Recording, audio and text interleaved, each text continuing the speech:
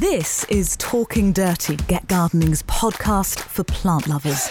The video version is available on our Get Gardening YouTube channel, so you can head over there if you want to see our ugly mugs, and there are pictures of the plants there as well. There are full plant lists on our Twitter and Instagram at Get Gardening Now, so go check those out. But without further ado, let's start Talking Dirty. Hello and welcome to episode 92 of Talking Dirty, over at East Ruston Old Vicarage, looking totally tropical in oh so many colours. We have Alan Edward Herbert Gray, our happy and very handsome horticulturalist. Well, and on this, again, very warm day, over in Cambridgeshire, who, dare I say, she's gently glowing, ladies and gentlemen. I won't use the word sweat because it sounds kind of vulgar. But in Cambridgeshire, she's in a great heat at the moment. Here, dare I say it, I'm basking in wonderful sunshine with a gentle sea breeze. It's absolutely fabulous. But let's say hello to Thordis Maria Sophia Fredriksson. I'm gently glowing because I've had COVID. It finally got me after 2 years. I'm so frustrated. I'm so sorry. If I'm perspiring, that's why. I'm not in bed anymore. So I'm back. We're podcasting. We're talking dirty. And Elizabeth Daryl Watkins, the one and only Derry Watkins of Special Plants, is with us right across the other side of the UK. How is it with you, Derry? Hot. Now, from your American roots, are you a bit better at coping with this than some of us, personally? No, I don't think so. I've been here too long. I've acclimatized. I've become a cool climate woman. I do like the warm evenings. I love the long, warm evenings. You can sit outside after dark for the first time in my memory. Yeah, that's true, actually. Even on this cooler northeast coast of Norfolk, I mean, it is dreamy to sit outside. I mean, just to sit outside in a garden and you see the whole garden through new eyes as the light goes down, because some colours glow, some fade, some, it's so important. It's so lovely. Another dimension. It's the most beautiful time in the garden is the evening, the early morning and the evening. Absolutely wonderful. And this year, for the first time, I'm beginning to see the garden in the dark. I mean, I've wandered around when it was more or less dark, after sunset anyway, and it does look completely different. What are the plants that you are appreciating in that whole new light by seeing them in the gloaming, seeing them in the twilight? Well, the phlox Blue Paradise particularly just glows in the evening. Absolutely. It looks like it's luminescent practically. A lot of the salvias, they sort of twinkle. I have quite a lot of pale salvias that twinkle away in the gloaming. What else? Obviously, nicotianas and things like that do really well at night. They're sort of almost night plants. You have to pretend you're a moth and wander around the garden looking for the white flowers. You've just inspired me, because I keep sitting and looking at my garden and thinking, right, I think that one's going to go and that one's going to go because they've not coped well this year. And I definitely need pale salvias. I think one or two of those would really, I've always wanted some and I've never known where to put them. And now if I'm going to replace things, it's my opportunity. Well, Derek just mentioned phlox there. I mean, phlox is one of the plants that really is showing its disgust if you can't irrigate. And I think this particular year, I mean, every year we mulch, we give a thick layer of mulch in late winter, early spring. And even with that, phlox is showing its disgust at lack of moisture. And I'm wondering whether, particularly where I live, on one of the driest parts of the whole of England, that I'm going to have to give up phlox possibly in future years if this kind of climate goes on. They hate dry weather. It's absolutely true. They just hate it. I mulch heavily the end of every winter, spring, and I live in a high rainfall area, even though we've had almost no rain. And so I'm not giving up on them. But I have to say I am watering them. We have spring water, which is flowing down the hill whether we use it or don't use it. So I might as well use it. And I use it especially for the phlox. Yeah. Well, that's sensible. I mean, that really is sensible. That little comment reminds me of being in Spain, because I remember being in Spain. I was in Cordoba, and all the little courtyard gardens, they all had sort of kind of twinkling water features in them, just to try and get it to be cooler. And I think the thing that they told me was that the snow that's melting on top of the mountains comes down through all the various villages. You can't keep it, but you can use it. So you can take it, but you mustn't stop the flow. Do you see what I mean? Because it flows all the way down to the very bottom, so everybody gets a share of the water. And I thought that's wonderful. Yeah. It just carries on through. You can't take it away, but you can watch it as it comes through. Yeah, you can watch it, you can use it, but you can't keep it. And it's amazing the difference any kind of water makes. I mean, obviously not the tiniest water feature, but we took the dog for a walk by the River Cam along some of the water meadows, and it was amazing, especially once the sun dipped. The temperature by the water was so blissfully cool, and you realize this wonderful kind of microclimate that exists there. It's a bit like using a sprinkler in a shady area on a very hot day. And you go through that shady area if the sprinkler's been on, and there is a definite dip in the temperature. It's laden, the whole air is laden with moisture. It's so refreshing. It's lovely. Everything sparkles. Yeah, it does sound very like in your garden, at least with the spring and being in a slightly kinder part of the country than we are over in East Anglia. It's just brutal. It has been for months. It sounds like you might have had a slightly easier ride than some of us, but obviously still a challenging year. Oh, yeah. Most years I don't water. Maybe once a year I might water. This year I've watered the entire place twice thoroughly. And I might do it one more time. But for most people, that's not much watering. But for me, that's a lot of watering. Well, I'm terribly envious of your spring, Derry, because natural spring, flowing water, so envious of it, because here at East Ruston Old Vicarage, the water table is between 19 and 25 feet below the surface. And we have a very free draining sandy loam and to that water point. So it is, you must sympathise with me, darling. You really must. It's tough going. We're actually on the spring line. The water comes out of the ground. Okay, Joe. just to make you feel even worse. It's bad enough when we talk to people like Ben Preston at York Gate, and he talks about, rainfall. What is this thing, rainfall, that we don't get anymore? Though actually, talking about Ben, I know that he paid you a visit, you paid him a visit. I think there's been lots of visiting going on. Oh. It's a mutual association. I went up there last summer, and he's been down here several times recently. He brought his whole crew. It was fun. I love having keen gardeners come here. It is more fun than anything, is talking gardening with keen gardeners, just like here today, for example. Nice segue, Derry. You've got to come in real life. Well, we are hopeful, and it very much depends on technology, but anyone who watched your last episode, which we'll link to on YouTube, we had so much fun because you took us on a bit of a walk around your garden, and we got to look at your carnival bed and your black and white border and all of these fabulous things. But the tour, I think, partly down to phone battery, was slightly curtailed, and we couldn't have a look at your gravel garden. And so we hoped that we'd be able to sort of do part 2 of the tour a few months later, or several months later today, but we haven't done a test yet. So we're going to have to do some sort of shenanigans and see if we can get you out in your garden, Derry. I'll go set up my phone and see if we can't get videoing outside.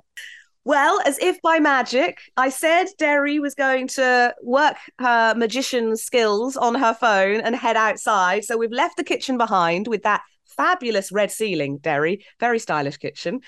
And here we are by which door of your house? Paint a picture for us. We're coming out the back door. The best way to get to my garden is straight through the house.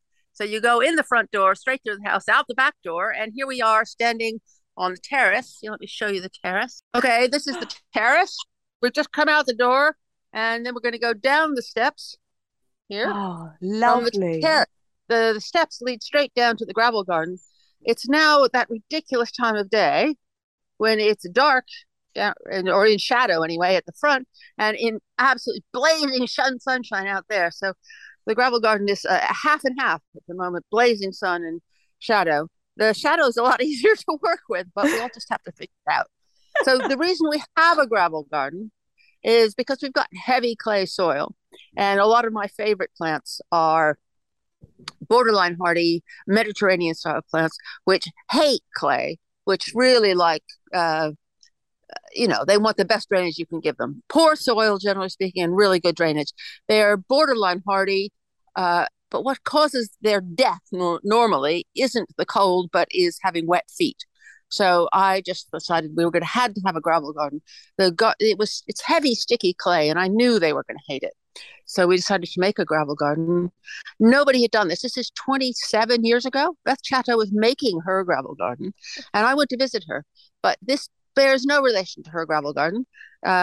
She gardens on free draining, poorish soil, so the right kind of soil for my plants, and she uses gravel as a mulch on the surface. Well, I knew mulching my heavy clay with gravel was going to be a disaster. We would just have weed heaven, and the plants wouldn't like it. So I decided we were going to have a really deep gravel garden. This is 8 inches of gravel on sticky yellow clay. And it was an experiment. I didn't know if it would work. I didn't know if the plants could survive, but they have loved it. They are luscious. I mean, plants which shouldn't be living here are doing extremely well. This Erythrina, absolutely amazing. This Erythrina christogoli, there's no way that should survive outside in the UK, maybe in Cornwall, but not here. But given perfect drainage and tied up against a south-facing wall, it survives most years. I mean, in 2009-10, I did lose one. But since then, it's been absolutely fine. So I thought I'd just quickly walk you through what's here. Yes? Yeah, I adore a gravel garden, Derry. I mean, I am a massive fan of Beth Chatto's gravel garden. I think in almost every garden I visit, they're one of my absolute favourite parts of the garden. Right. So I'm super excited to see this, and also excited to see what you've done. I mean, I didn't as successfully do my front garden, which is clay, into a gravel garden. I didn't use quite as much gravel as you, because I'm not as clever as you.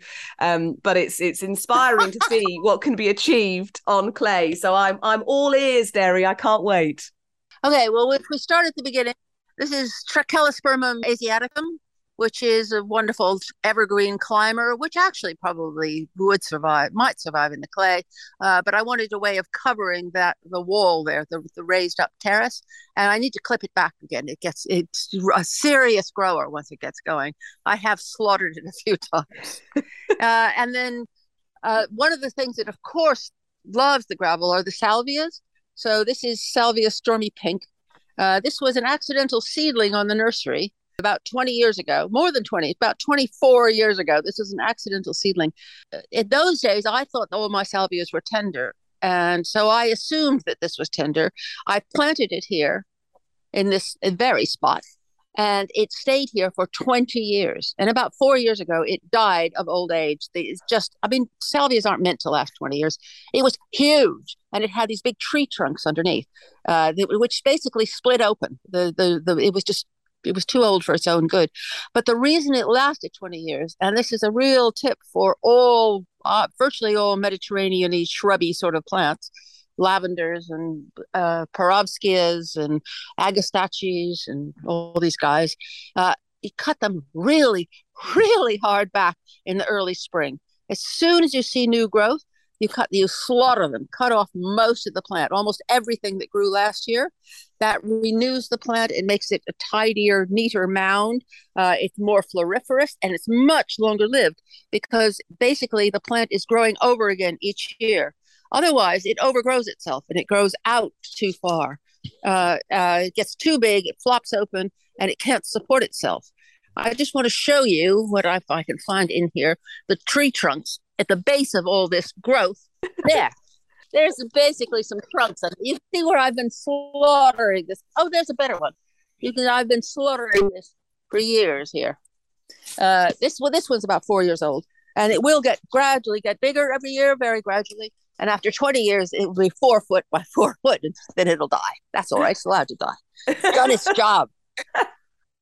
Next to it is Peony Cambessidesii, which is a beautiful peony from, I've forgotten, Majorca. It's one of those islands. A nice island. It's not reliably hardy, but it is hardy here. It has, not at this moment, but in the spring, it has an incredibly beautiful foliage, rather silvery on the top and very pink underneath. But not right now. It's way past its best. But anyway, it's a nice peony. Most peonies really, I don't think, like full sun, but this one pretty much does.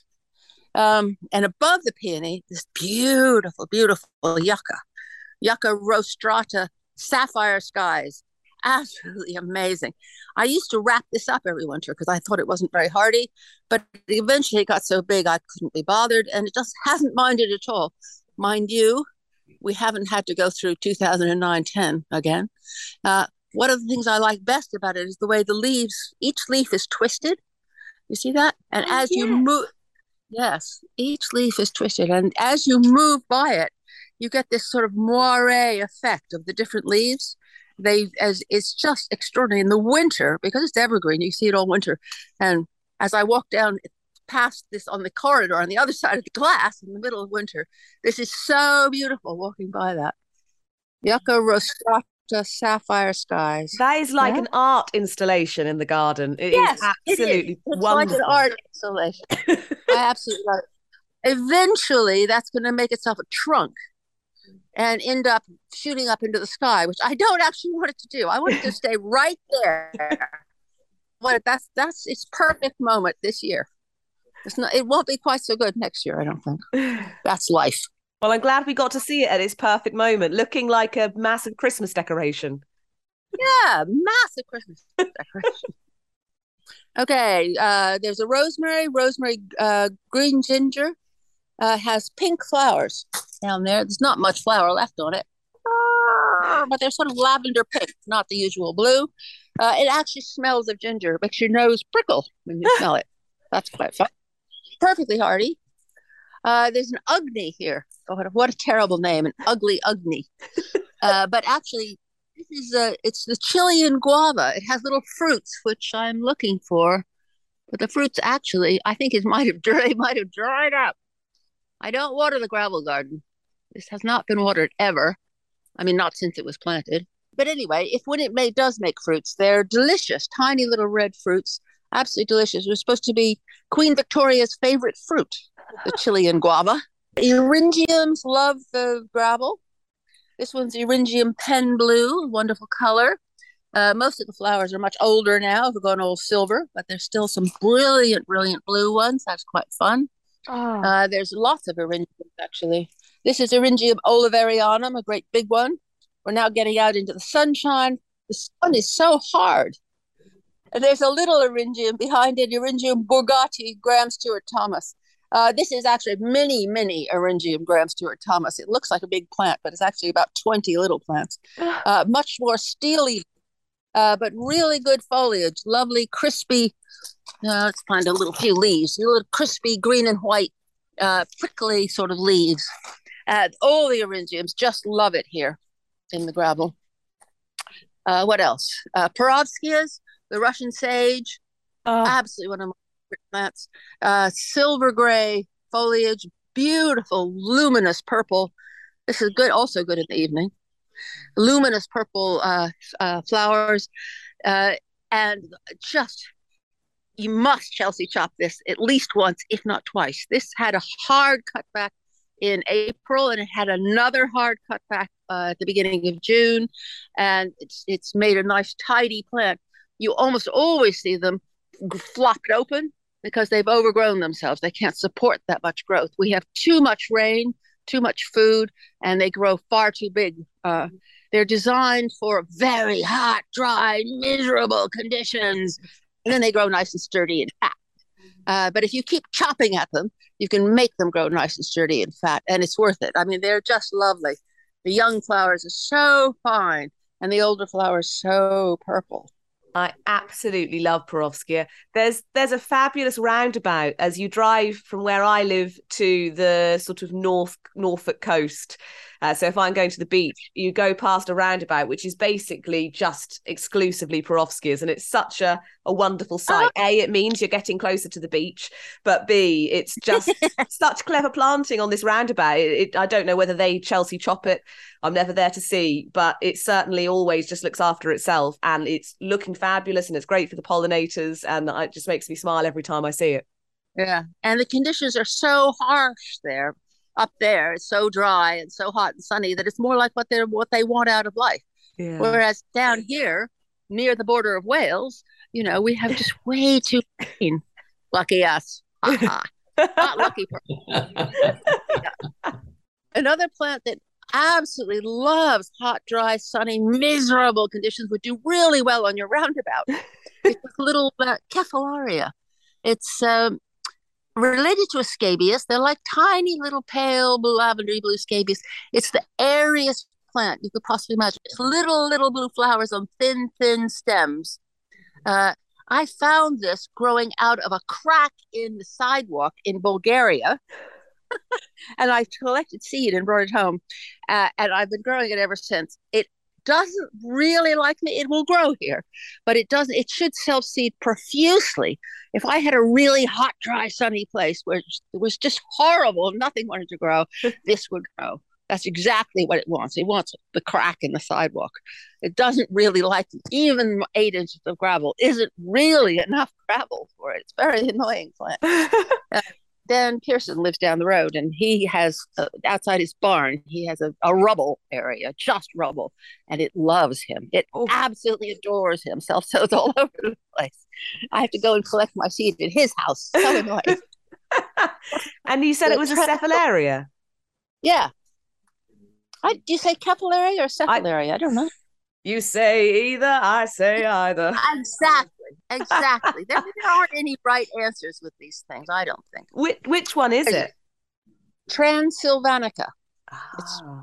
I guess they must have found it in Transylvania, but I found it in Bulgaria. So, if we move on, we get to Erythrina christgauli.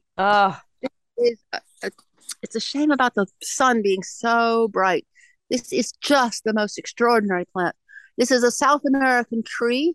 Actually, if I get a little further away, can't really see. Can you see the whole effect? It's huge from my gravel garden. I have envy, great envy. Yeah. Mine is about 1/10 of the size. It's absolutely incredible. It's not reliably hardy. It wants to be a tree, and it grows quite fast. But every winter, all those branches get killed back to the main trunk. And once you have a really, really woody trunk, it's worth risking it outside. The woodier it is, the heavier the bark. You can see down at the bottom. I've got some woody trunks down there. I hope you can see. Actually, Derek, that's a very useful tip for several trees and small shrubs that are probably not reliably hardy. For instance, Albizia julibrissin. It's another one. If you plant it out when it's too young and the trunk is too small, it won't survive. It will die. But if you wait until it gets that nice thick bark on it and a decent size, it's more likely to survive. Also, Iochroma, exactly the same. Iochroma. Yes. They're completely tender when they're young, but once they're woody, they become very hardy. Iochroma, I mean, that's been there almost 20 years, my Iochroma. Didn't mind 2009-10 at all. So this guy, he in the wintertime, I just have short little tree trunks there. And in the spring, if I'm lucky, little new green shoots suddenly appear. And it comes out, it comes out quite late. And every winter, every spring, I'm praying over it. Are you there? Are you there? Are you coming back for me? And so far, apart from 2009-10, it has come back, and I absolutely love it. The flowers are unbelievable. I mean, they're getting a bit sunburned. I didn't know they could get sunburned, but this year I'm getting here. You can see this; they're bleaching out white. Well, let me find you some good ones. One of the things I love about it is the buds. Well, I can't find any very good ones. The buds are beautiful, like toucan's beaks. But when they open, they are the sexiest fun and open one. The sexiest thing going. Oh my God, they are just unbelievable. It is a devil of a plant, though. It has wicked thorns. The back, tiny, not very big, but the back of every stem and every leaf, there are tiny backward facing thorns that are like fish hooks. You can put your hand in, but you cannot get it out again. You go forward in order to get out. That's entrapment. Entrapment. Yes. This is a plant which loves you to pieces, to shreds, in fact. Alan, have you seen this bleaching before? The Yes, sun I bleaching? have. I Yes. have. I've had it on mine actually, but not so bad because mine flowers later than yours. I don't know. Mine is not as far forward as yours. I will get flowers this year because there's buds. I Yeah. can just see the emergent buds, but it's not as far Yes. forward as yours. Yes. That's interesting. That's interesting. There Yeah. are some different forms. There's a more compact form that's supposed to be hardier, I think. I heard in Germany, they said. But I don't know what form I have. Whatever. Because mine has always flowered in July. This is that, if anything, this is late for mine. Well, So that's interesting. now how do you propagate that? I mean, would you get seed on that? I've never seen a seed on it. I used to have a friend in Argentina who sent me seeds. He grew as a street tree on where his mother lived, and he used to go collect the seed when the old days when you could do that. I've never had seed on mine. I do softwood cuttings in the spring. Those new shoots as they come out. Yeah. Here's another Cephalaria transylvanica. That one did seed itself. Hey. I think I had two self-sown seedlings last year. Here's a plant that's supposed to be prolific, and I get two out of 6. Miserable thing. Derry, have you tried Sonchus in your gravel garden? The tree dandelion. Yes. I've never grown that anywhere. Does that grow well for you? Well, I've got 2 big ones in pots. And they've got so big, I've just put them in the ground this year. But where they were standing last year, I found one little self-sown seedling, which I've got in a pot.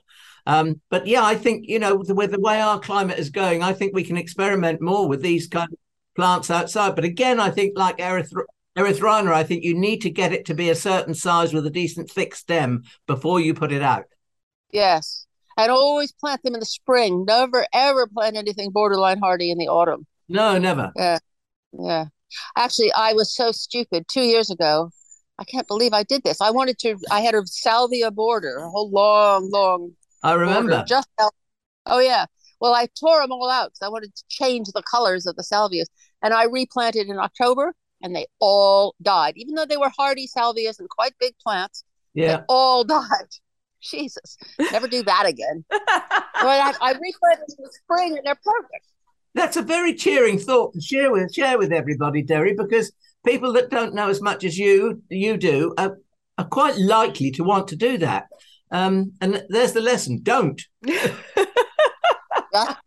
Just don't even think about it. It's very tempting. You want to get the most out of what you've already got. You don't want to look at all these little scrawny baby things while you're waiting for them to grow on. There you go.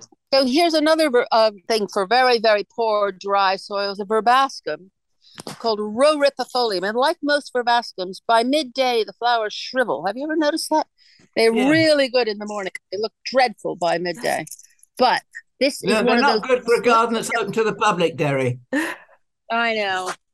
But I love this because it's so airy. There's almost no leaf on it. And it's lovely, clear yellow. And this one's flopped over. It's been in flower, as you can see, for months. That was just one self-sown seedling. And I think it's absolutely lovely plant. But again, for perfect drainage and really hot and sunny and dry. Verbascum roripifolium. Very easy to seed. I think it is perennial, but probably not very long-lived perennial. The Cephalaria, I don't think, is just basically an annual, I think. And those two, the Cephalaria and the Verbascum, are in a fun little tangle together. They're having a fun time over in the corner of the garden. They're doing their thing. A nice euphorbia, we call that Blue Dome. I don't know. It's a hybrid that we've never managed to get a name on, so we decided I like the foliage a lot, so I named it. There's dead Melanosolinum. Another salvia. This is Salvia Nuchtlinder, just as deep a purple as you could possibly find. Little tiny flowers, very hardy, very tough, easygoing. Fucoleus. Nice. Orange and purple. How weird. Corydolis aquamaluca is the most astonishing plant. This guy here. Um, I planted this on the north side of my house in a damp, shady position. It was very, very happy. And it self-seeded everywhere. And it was so easygoing and lovely and easy to pull up and filled every gap. Well, it has now migrated and it grows on every single part of my garden. And the sunniest, driest, hottest places like this, in damp stone walls and dry, sunny stone walls, in the shade, in the sun, it grows anywhere. I adore it. It self-sows too much, but it's so easy to get rid of. You just brush it and it's gone. And it's in creamy white flowers all summer long, 6 months of creamy white flowers. As soon as it starts looking shabby, just pull it up and get rid of it. Stipa gigantea, amazing grass, big grass, not so big at the base. Doesn't take up as much room as it looks like it does. It's up top, it's 6 foot by 6 foot, but down the bottom, it's maybe 4 foot across. So that's quite useful. You can plant things around it as long as they're not tall. Not going to get. You don't want anybody interfering with it. And that grass is very important for grasses to have space. You don't want them to get stuck in their neighbors. So this one, I got a very good piece of advice, which was always plant Stipa gigantea at the west side of the garden where it can catch the evening sun. And it is true that at sunset, it just is a blazing bonfire if it catches the evening sun. But what I didn't realize when I planted my Stipa gigantea at the west side of my gravel garden was that I have a large amount of trees west of it, so it never catches the evening sun. There is no evening sun. Best laid plans. Best laid plans. But anyway, if you do have evening sun, put a Stipa gigantea in and it will just be magnificent. It's in bloom from June right through Christmas. Round about Christmas, it looks a bit shabby. An amazing Oreganum Kent Beauty, pink, pink, pink, for weeks and weeks. The flowers are insanely tiny. Do you see tiny little where are the flowers? There's hardly any flowers left. Tiny, tiny pale blue flowers. And basically, these are the pink bracts behind. There's a flower. There's a tiny flower.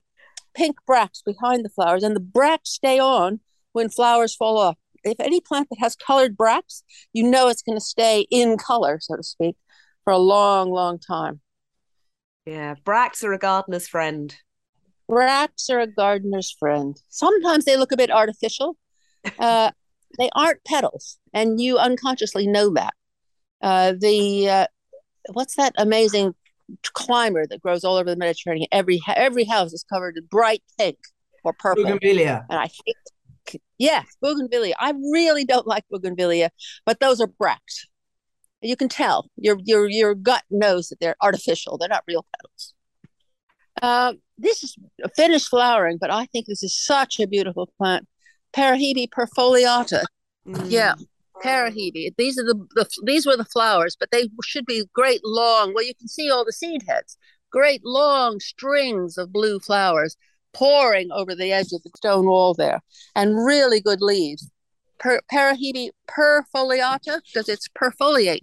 The stem appears to pierce straight through the leaves, right? It's not, the leaves surround the stem. It's not quite true, but that's what it looks like. They look as though the stem pierces. There's honeysuckles and eucalyptus that do that too, aren't there? Yes, absolutely. I do love how you get this extra dimension on the gravel garden that then it turns into this sort of dry stone wall that the dry plants can cascade over the edge. It's lovely. Yes. Actually, that's a really good point about gravel gardens in general. They need an edge. They need a reason to be here, like a stone wall. This tells you this is why the gravel finishes. This is where the grass starts. The reason I have a gravel garden, it's very hard to fade the gravel into the grass in any reasonable way. But if you have a really strong edge, that makes sense. Oh, I see. I'm changing level. That's why I have a stone wall. That's the edge of the gravel. Yeah, that's a great point. This is a lovely geranium. You can probably grow that in Canham. Can you grow that, Alan? Yeah, that grows in our desert. Self-seeds, and it self-seeds in a variety of shades from palest pink through to quite a deep mauve. Right. Yes, there's one flower lurking on there. Nice mow. This was in full flower a while ago, but it's beautiful foliage anyway. This is the first time it's ever self-sown for me. It almost always dies over the winter, but this year it's self-sowed very nicely. Thank you. I like it. I love the foliage, and the buds are beautiful. And it's looking so green, considering where it is. Exactly. It clearly gets so much sun, and it doesn't look frazzled at all. Yeah, it's never been watered.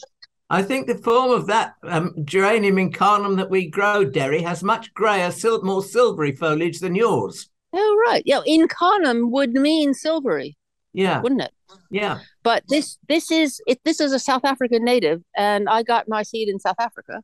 Right. So it's a form of geranium incarnum, but maybe there are other forms. But that's hardy for you. Yes. That lives from year to year. Yeah. Because it doesn't normally live.